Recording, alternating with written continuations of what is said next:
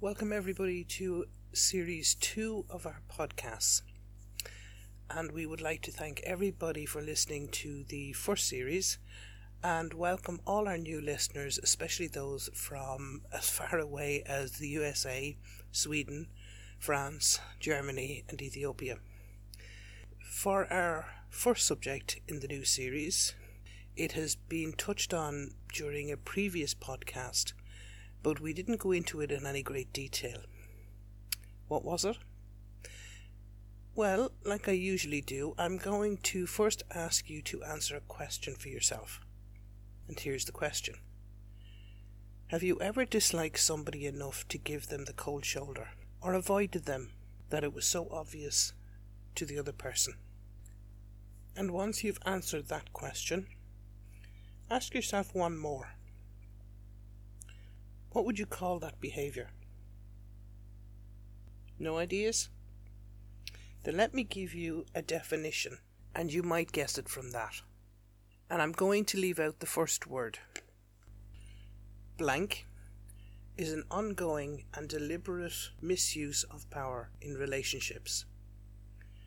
Though repeated verbal, physical, and or social behaviour that intends to cause physical, social and or psychological harm. It can involve an individual or a group misusing their power or perceived power over one or more persons who feel unable to stop it from happening. Any ideas yet? So listen to the description again and then switch off the machine and think about it. And then turn it back on when you think you have the answer. So, any thoughts on it? Well, let me tell you. Bullying. Yes, that is correct. So now, has it made you stop and think about how you behave towards another human being? Okay, let's take a look at it then. Just a little closer look. Now we know that bullying can happen anywhere, at any time, to anyone. It can be face-to-face, online, through social media. It can be obvious or hidden. But the behaviour is always repeated or has the possibility to be repeated over time. We also know that its effects can be immediate or long-term, depending on the person being bullied.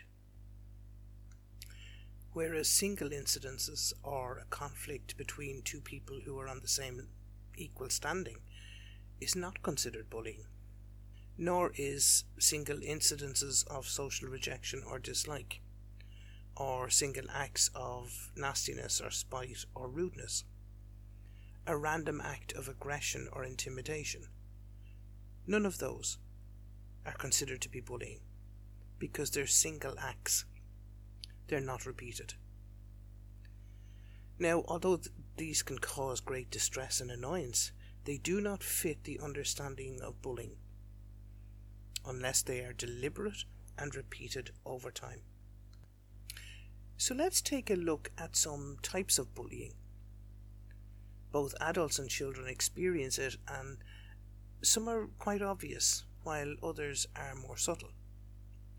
For example, physical bullying is obvious because it can and usually does involve hitting, kicking, punching, and or damage of somebody's property.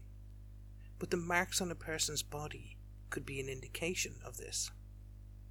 However, the long-term damage can be more hidden because of its emotional damage. But generally, physical abuse can be noticed much quicker. We also have verbal bullying, which would involve more like name-calling, insults, intimidation, racist remarks and verbal abuse. Verbal bullying can start as banter, but very quickly escalate to levels that can cause serious emotional damage on a long-term basis. Then, of course, we have social bullying, and this can also be called covert bullying because it is much more difficult to recognise it because it's done behind somebody's back. It's done to damage a person's social reputation. And this is also including humiliation. I think of gossiping, where we don't say our thoughts to the person, but we say it to those around us. For example, new person arrives in the neighbourhood and somebody takes a dislike to that new person and starts talking, God, did you see what she looked like? Did you see what she was wearing? Oh, I heard rumours about her. I heard rumours about her and somebody else's husband. Now, the people listening to this will do one of two things. Either ignore what this person is saying, or they will start to worry and be on high alert when they meet her, in case the rumours are true. Now, this is a very mild example, but can show what our words can do and how they can influence other people. Other examples, such as negative facial or physical gestures, or by lying and in this case spreading rumours, or playing nasty jokes to embarrass or humiliate a person, mimicking the person unkindly, or even encouraging others to socially exclude a person. One of the new forms of bullying examples is cyberbullying, and this is defined as the intentional and repeated harm influenced through the use of computer, phones, and other electronic devices that have the ability to connect to people. They're the same obvious and hidden ways in which cyberbullying can be done. Now, of course, these are either through the hardware, i.e. the computers and phones or any other electronic device, or hidden through social media and texts and websites and other online platforms. They can be public or private. And in fact, sometimes the bullying can be directed and seen only by the person that is being bullied. So far, I've spoken about what bullying is, and I believe the two most common ways of bullying are gossip and rumours, obviously, where no fact is known, and the second is to damage somebody's social reputation or social acceptance. And we're seeing this more and more. There's such an increase in both of these that I'm wondering why that is. Jealousy, fear, or just badness? So what are the signs of someone that is being bullied? Say as a child. Well, a feeling of feeling ill in the morning, a sudden change in a sleep pattern, a sudden change in eating habits, or sudden mood swings, or frequent tears or anger. Or maybe the child starts stealing and losing money.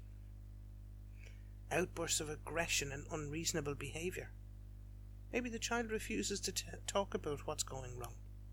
Or they begin to take it out on their siblings. They might even become withdrawn, and in some cases even begin to stammer. So, still looking at childhood signs of bullying, we can take a look at the physical, which really is obvious. Unexplained cuts and bruises or scratches, having damaged belongings or clothes when they arrive home after school. Maybe the child doesn't want to go to school, and to the point of making themselves sick. Maybe they even change their route every day and is constantly frightened. Maybe their grades at school begin to suddenly go downwards. They're often excluded from social groups or school groups, friendship groups. They can be frequently targeted for teasing, and maybe even unable to speak up in class or seem too scared to speak. So, having looked at the child element of it, And it's only in a very small way that we've looked at the childhood experience of bullying. But I would like to go on to look at how the adult, what can it be like as an adult? Now, one thing to remember is that the one essential component in bullying is the perception, whether that is on the part of the bully or by those being bullied. It's an imbalance of physical or social power. Now, this imbalance is what distinguishes bullying from conflict. Why? Because bullying is a form of aggression or aggressive behaviour, which follows 3 basic steps: hostile intent, imbalance of power, and repetition over a period of time. Now, bullying, either in the school environment or in the workplace, is or can also be called peer abuse. And when bullying is done by a group, it is called mobbing. Would you be surprised if I told you that the first use of the word bully was in 1530 and actually had the meaning of, wait for it, sweetheart, which could be used for either male or female. However, later in about 1706, the meaning was no longer sweetheart but harasser of the weak. And in 1710 it became the verb to bully. However, President Roosevelt used it as an exclamation or exhortation, and he actually coined the phrase bully for him, meaning good for him. And this is still in use today. So we've looked at individual bullying, but what about collective bullying or mobbing? It includes many of the individual types of bullying. But while some bullies can be arrogant and narcissistic, bully behaviour can be covering up shame or fear, or it can even be used to boast self-esteem. In other words, by demeaning other people, the bully feels empowered in some strange way. There may also be an element of jealousy, or because they themselves have been bullied in the past. Sometimes a bully will they won't be very kind of academic, nor will they be fully capable to resolving problems with others. They may also have a negative attitude or belief about other people, or even themselves. Bullies and the followers of bullies often promote the bully's actions and can engage in the same behaviour, like excluding, mocking, punching, insulting each other, as a form of entertainment. Now, some research was done and it indicated that adult bullies have an authoritarian personality with the need to control or dominate. Now, we've all witnessed bullying, and we may have not known it at the time. However, we may have felt the need to do something, but fear stopped us, which would indicate that we did know what was happening, but we ignored it. Or it could also indicate that the behaviour was somewhat wrong at the time. Now, usually bullying happens where there is a large group of relatively uninvolved bystanders.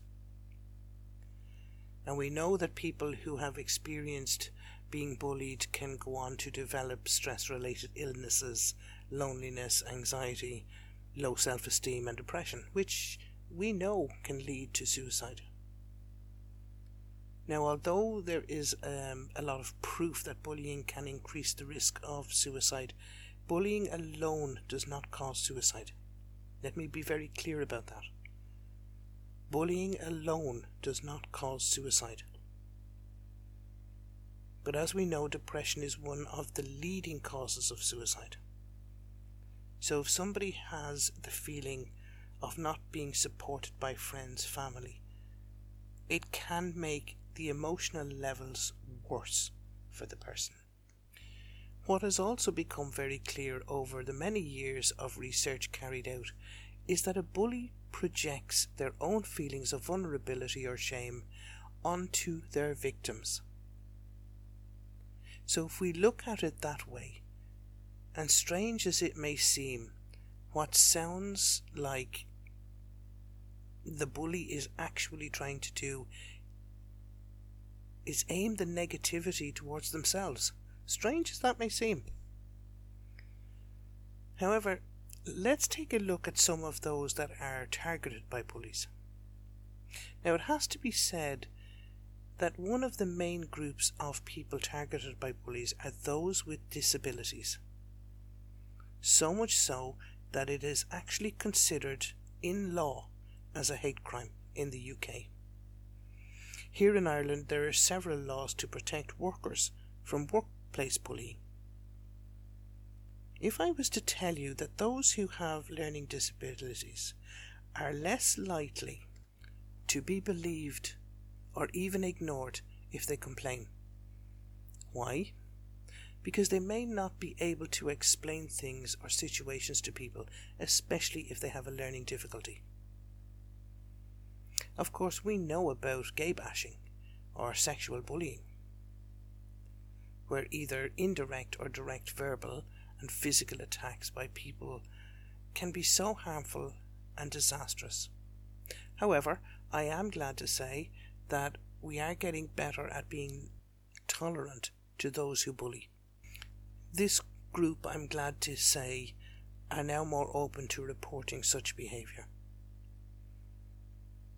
Then you have the legal bullying, where a legal action is brought in order to control or punish a person. This type of legal behaviour is often seen as forms of frivolous, repetitive lawsuits brought to intimidate a person into giving in to a litigant's request. And now the one most of us can relate to, workplace bullying.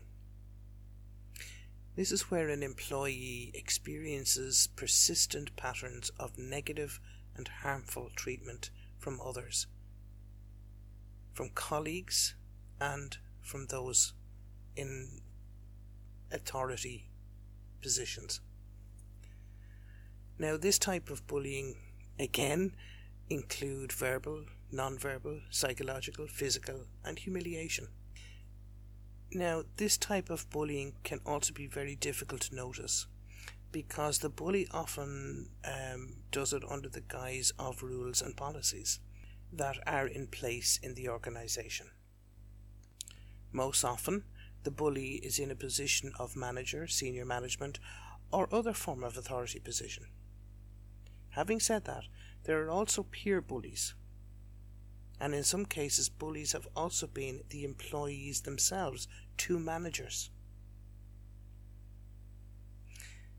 Do you know that the first documented use of workplace bullying was in 1992 in a book by Andrea Adams called Bullying at Work: Confront and Overcome It. Very original altogether.